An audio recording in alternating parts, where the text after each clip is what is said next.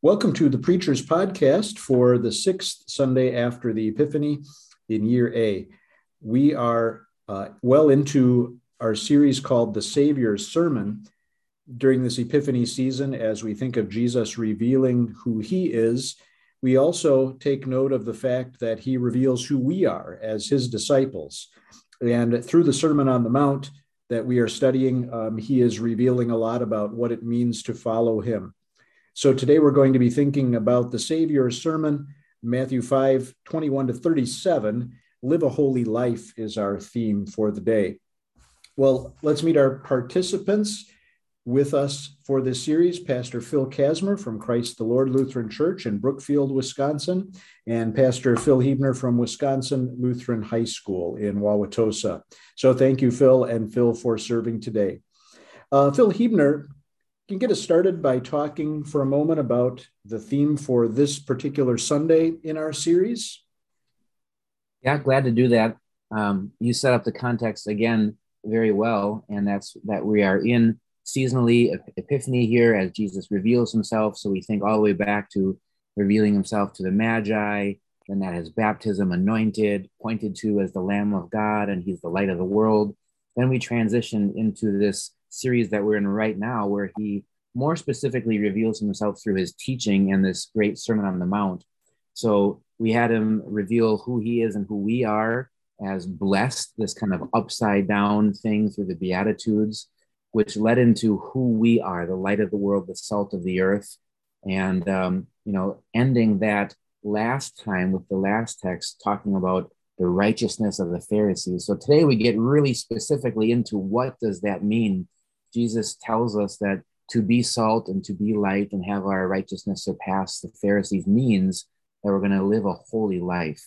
So today we'll take a couple chunks, a couple paragraphs of this Sermon on the Mount where Jesus is very, very clear, and I suppose you could say throws the hammer down with the law on what does it mean to be holy, to live a God-pleasing life. What are God's expectations? So that's what we're looking at today, Matthew chapter 5, verses 21-37. Thanks for that good setup, getting us back into the flow of our series and seeing how this particular week's theme fits into the whole series, the big picture.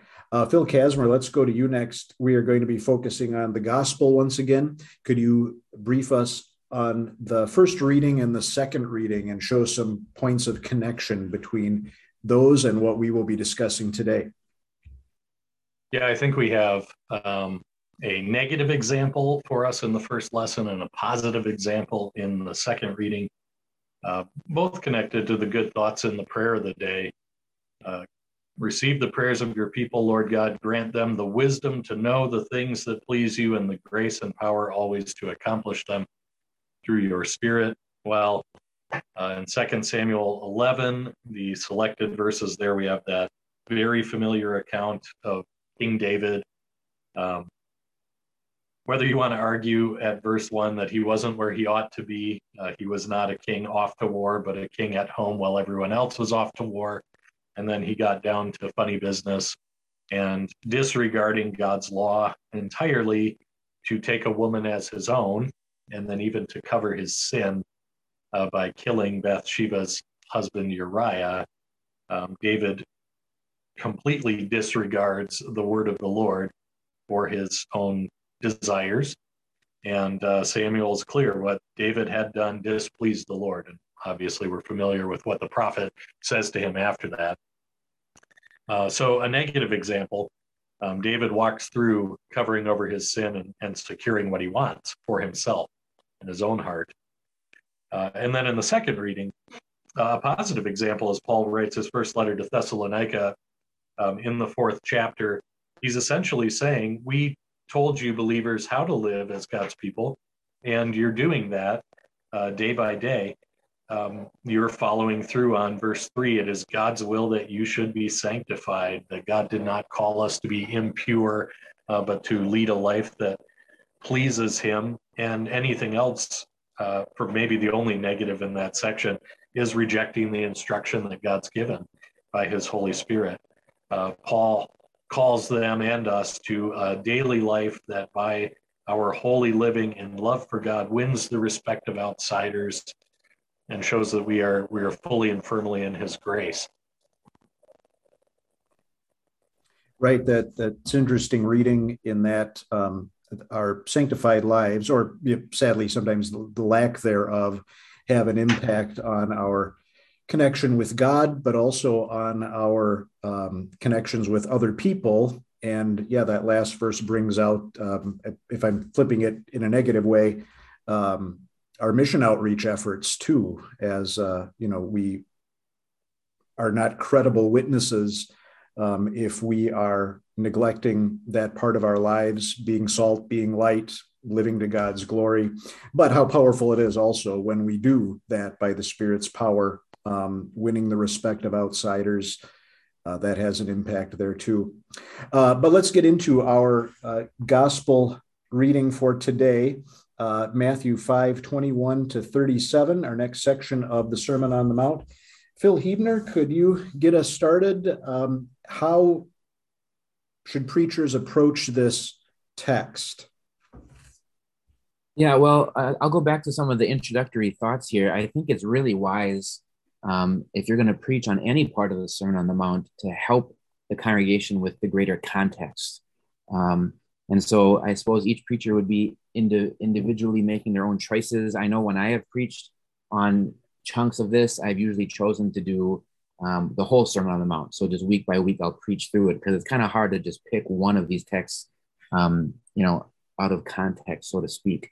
So perhaps the preacher is doing that, but maybe not. Regardless, it's worth a couple of sentences to set up where exactly are we at and what are we talking about. So as I mentioned in the introduction, I think it's probably pretty important to talk about the context of being salt and light that Jesus had just talked about. It's especially important probably to bring up the previous verse 20. I tell you that unless your righteousness surpasses that of the Pharisees and teachers of the law, you will certainly not enter the kingdom. Or even the verses before that about how not any bit of my law and commandments are going to disappear. Because that is now establishing the context for what Jesus is about to say. Hey, you want to talk about righteousness? You want to talk about holiness? Here's what it's like.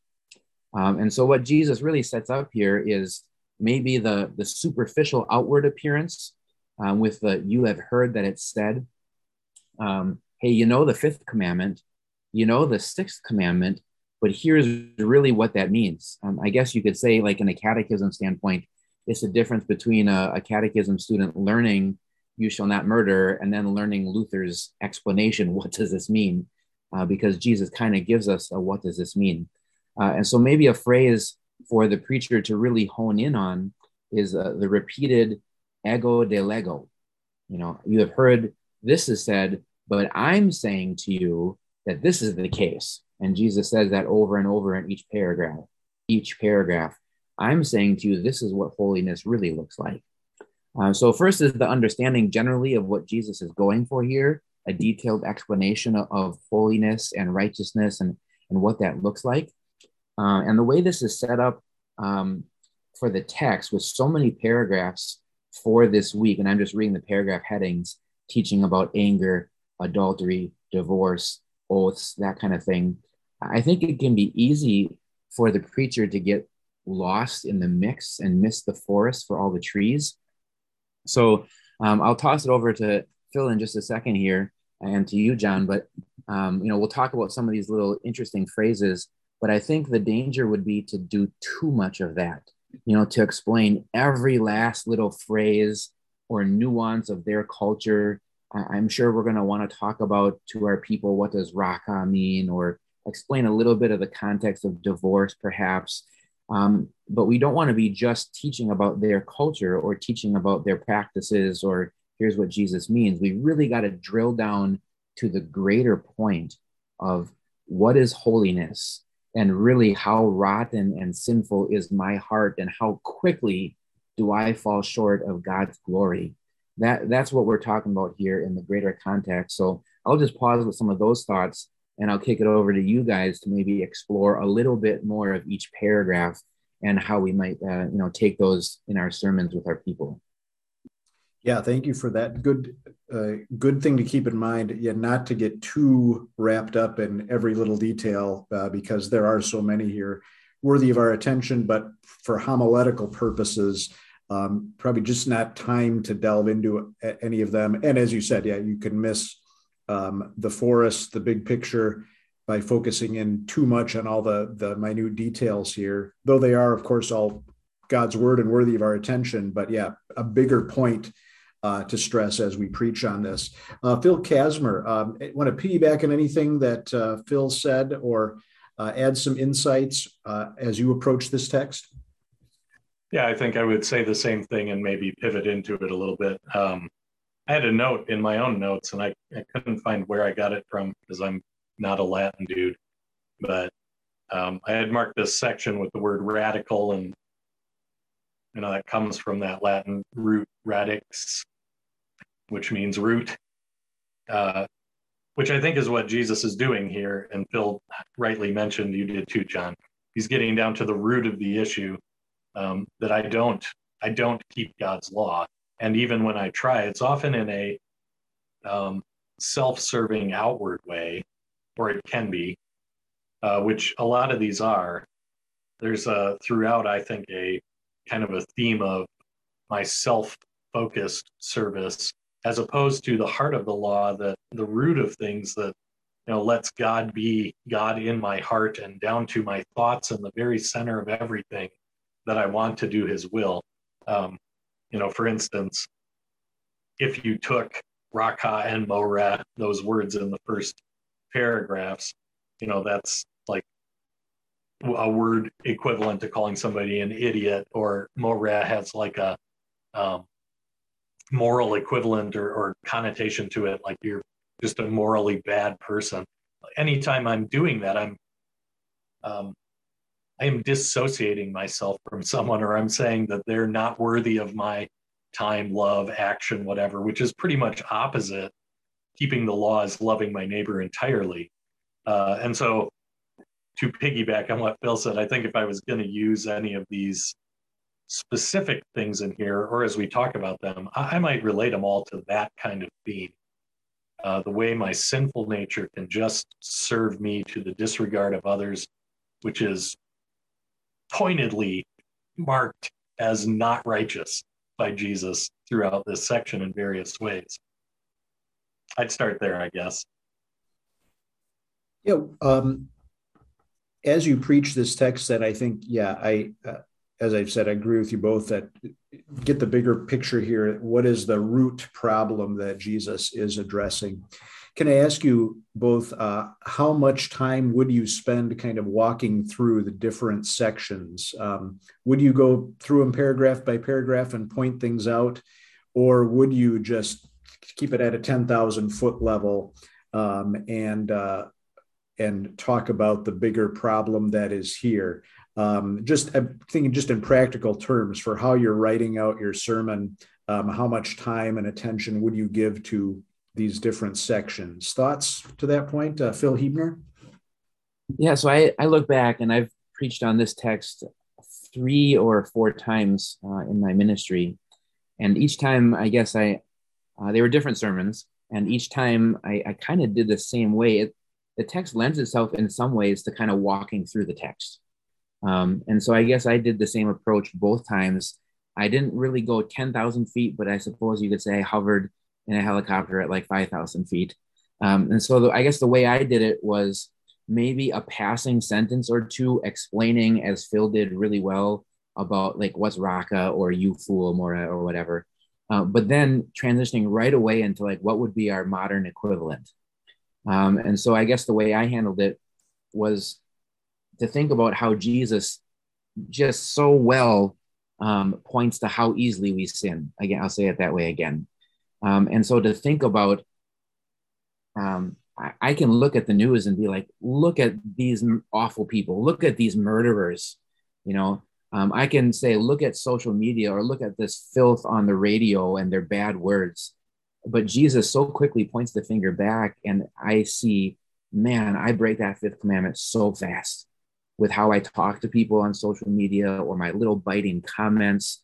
Or when you start jumping into like verse 28, and you're talking about just looking at someone lustfully, like, give me a break. You know, that is near impossible in our modern Western world. And so, when I've preached on this, getting away from, again, talking about their cultural context, but maybe at a 5,000-foot level, our cultural context, how easy it is to slip into that with some very practical examples.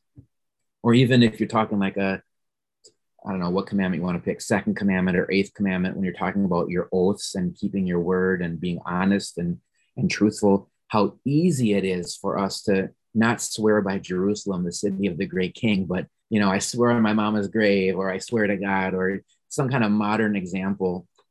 So I guess I'll just say quickly that I have walked through the text in my sermons briefly, but really focused on not what Jesus' context was, but how that applies to ours so easily and so well. Thank you. Yeah, Phil Kasmer. Yeah, I think I have preached on this once, maybe twice, and have done similarly. Each time spent much more time drilling into the central point of the depth of true righteousness, actually keeping the law in perfection, and that I don't, and then have used each of these, maybe not that well as a 21st century reference, but that would be good. Used each of these referentially, like, see how easy it is to fall into sin. And maybe more, in here in each of these paragraphs, you have this: you'll be in danger of the fire of hell. You'll be thrown into prison. Better to lose a part of your body than to go into hell. Anything beyond this comes from the evil one. There's like the full extent is God's judgment, and to preach that severity too, that on the basis of my own righteousness, the best it can be, or in actuality, that it's often just this fickle, I'm in serious trouble. And that's what the law does to me. Phil Huebner. Yeah, I just want to add on that thought, which is really great. Again, it's good to kind of walk through some of these things, give modern application, but we also want to be really careful as preachers, because though many of these sins are common, not all of God's people struggle with these specific things. For example, like greed and money aren't touched on here.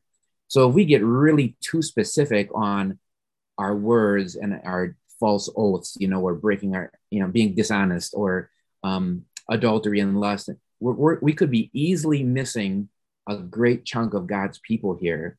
And so the bigger point Phil has brought up a couple of times very well, that it's more about my heart. It's more about my false piety. And, look at, I'm like a Pharisee. I'm so good. I know the whole liturgy by heart, and I put my rear end in a pew every Sunday, and I give my weekly offering, and look how good I am. When Jesus is showing us just how serious sin is. And thank you, Phil, for bringing up that danger of the fire of hell, because I'm sure that was shocking for the people that Jesus was talking to, and it ought to be to us as well. Like, you're telling me, Jesus, that I do this little thing and I'm going to hell? That's not the way our world thinks, right? Like, I'm such a good person, or I'm a pretty good person. And for us to know that any sin against any commandment is going to toss me to the greatest damnation of hell forever and ever, that's where we need to get God's people with this sermon, is to understand how deep our depravity and how dangerous and damnable our sins are.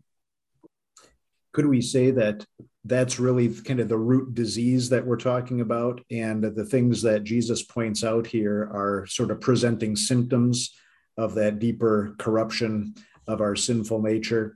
And even if you don't present with these particular symptoms, all of us are in the same boat. We're still dealing with the same core disease, as it were, deep down, right? So that was a good point you made, Phil, that some believers might not struggle with one or two or some of these, but it doesn't mean we're off the hook.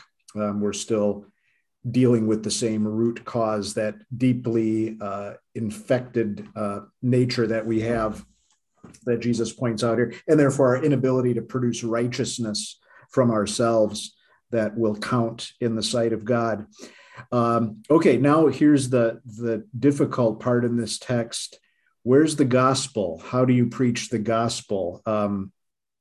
This is law, first paragraph, second paragraph, law, third paragraph, law, kind of all the way throughout. And we know that's the emphasis of Jesus in this section. What are some strategies you could suggest for preachers for preaching the gospel in a sermon on this text? Who wants to go first? Phil Kasmer? I just went back. The last time I preached on it, I had a bunch of Luther notes in there, so I was looking at a couple of his sermons on this. And I do find it refreshing that, I mean, I don't know about you two or anybody else, but sometimes I feel like I have to, or I end up with some gimmicky turn to the gospel, which is probably terrible. And how straightforward Luther is, and even sarcastic about, yeah, you go ahead and approach God with your righteousness and see what happens. But he's so straightforward in just saying, yep, this is a problem. I can't keep these things, and you all feel it. This is terrible, terrible, terrible. And so pray to the Lord and say, oh my God, change me, grant me thy grace. God then comes and says, behold, since you know yourself and seek grace from me, I will change you and do as you desire. And though you are not so perfect as Christ, as indeed thou should be, I shall nevertheless have my son's life and perfection cover your imperfections. Or in a different spot, the true comfort doesn't rest on our ability, but on the fact that we have a gracious God who forgives our sins, and on the fact that we believe in Christ and not in our own worthiness, which is super basic. But I wonder if in this text, that's just what you do. You say, we're lost, except for this. And you preach it that straightforwardly. Great. Phil? I think this text presents an incredible opportunity that is a little more challenging sometimes in other sermons, and that is to so clearly preach the active and passive obedience of Christ. Because when you are just hit square between the forehead, or between the eyes, in the forehead with the law here, it's just embarrassing and shameful when you stare in the mirror and think about what Jesus is saying, and just you feel gross and yucky as like, how am I even God's child? How is it even possible? But to walk through the act of obedience, I'm so lost. But as Phil said and Luther said, but then there's the perfect Christ. And all these things where it's like, are you kidding me, Jesus? Like, there's no way I could do that. But he did. All of it, all the time, nonstop. And then that he would even not only do the impossible that way, but do what seems perhaps even more impossible, and that's to grasp us and clutch us and grip us and pull us out of the depths of those fires of hell by taking it onto his shoulders at the cross and paying for every ounce. Again, it's not just the, man, I didn't murder anyone, but I've done all this awful stuff. And it just is mounted on me like a mountain of guilt. And he took it all away at the cross and washed it all away. And so I just think there's some awesome gospel opportunities, though it's not specifically in the text. The text is the springboard to go right to Christ, who again is the one preaching the sermon. And I would wonder, for those who heard Jesus and were crushed by the law, I wonder the look on his face, or if the light bulbs went on for at least some of them, like, man, I need you. And thanks for being here preaching this sermon. And I hope that's where all of God's preachers can take God's people is, oh, man, we need his life and death so much. Yeah. And I think that's in that Luther quote Phil shared, that is what he is bringing out to. We're so lost. But God's promise is, the righteousness of Jesus. So there's an act of obedience. Emphasis you could put in there. This covers us. And all of these things. Imagine Jesus, the perfect one who spoke these words, willingly stepping in and taking the blame for every one of these transgressions against every one of these things he lays out here. Right. Great. So just going right to the gospel, to Christ, active, passive obedience. Phil Kasmer. In the material we have on the Sunday, if you used it, you could pivot to the gospel acclamation. Hallelujah. Christ loved us and gave himself up for us as a fragrant offering and sacrifice to God, because that's exactly what I needed. Pure righteousness in my place. All in Christ. Yeah. Good connection there too. Verses like that that so clearly point to Jesus as the solution to the problem that he explores the depth of and gets us to acknowledge in the words of Matthew 5. Any other suggestions for preachers for illustrating, applying the text, or perhaps theme ideas that have tied this together, which I think can be a challenge because there are so many different topics that Jesus addresses here, but maybe it's an opportunity to point people back to the bigger picture. Any suggestions for preachers? Phil Huebner? Well, it's easy to run out of time on this text when you're talking about sermon length and stuff like that. But I think it's important to get into a little bit of life of sanctification. And you can maybe tie that back to what we just had last Sunday's or the previous Sunday's text with being salt and light. If we by God's strength resist temptation, and if we by Christ's strength and righteousness do some of the things he's talking about, in keeping the fifth commandment, sixth commandment, and whatever other commandments you list here, that is so different than the rest of the world. And that really is salt and light. And so that, the application of living that kind of a way in the world to be salt and light to other people, I think is really important. And then before I kick it over to Phil, I'll throw out a sermon theme since you suggested. I think last time I preached on it, my sermon theme was perfect, ? Yes, perfect, ! And so the way I approached the text was like, really, Jesus, perfect? Like, I am so not perfect. And Jesus is like, yes, I expect you to be perfect. But then I flipped it on to Jesus and thinking like, really, he's perfect? Yes, he is perfect. And then I think I concluded that sermon with a point toward heaven, that we fall so far short, but yes, perfect is what he finally gives us forever with no sin in heaven. And what a joy to look forward to that when these temptations and trials are not my daily cross to bear, but the final righteousness is mine forever in heaven. So that's the way I took that last sermon. But I'm interested to hear what you guys think about applications or sermon themes too. Great suggestions. Phil Kasmer, any to add to that? Yeah, I think it is a good emphasis to think about sanctification as the theme, and so not only not to get stuck in the negative of this text because it's law, but to dip back into 1 Thessalonians 4 and say, yeah, it is God's will, sanctification, and it's your joy, this holy life, and it's a benefit to you, and it's a blessing to the world. I would concur with Bill. I think to not forget 1 Thessalonians 4 on this Sunday would be important, to reference that as material that expresses, these things Jesus says are actually good, and I want to do them.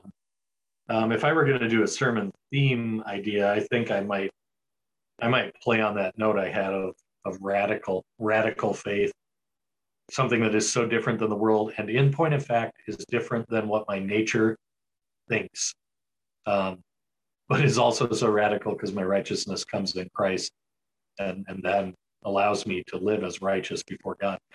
I'd probably play with that idea if I was going to do it again. Okay. Yeah, again, getting at the heart of the matter and focusing people in on that. Good. Yeah, thank you for pointing out that connection with the Thessalonians reading, kind of the law now viewed not just as a mirror, but as a guide as we struggle against our sinful natures with this new life and righteousness that Christ has given. Yeah, good connection to make there, and the positive tone that Paul takes on there in 1 Thessalonians 4, giving those different encouragements, many of which kind of echo in a positive way the negatives that Jesus has pointed out in Matthew 5. All right. Well, thank you very much for suggestions. Any final comments, Phil or Phil? All right, well, let's wrap it up there then for today, giving preachers some things to think about as they continue communicating the truths that are there in the Savior's sermon. All glory be to him for being our life and our righteousness. God bless you as you preach his word.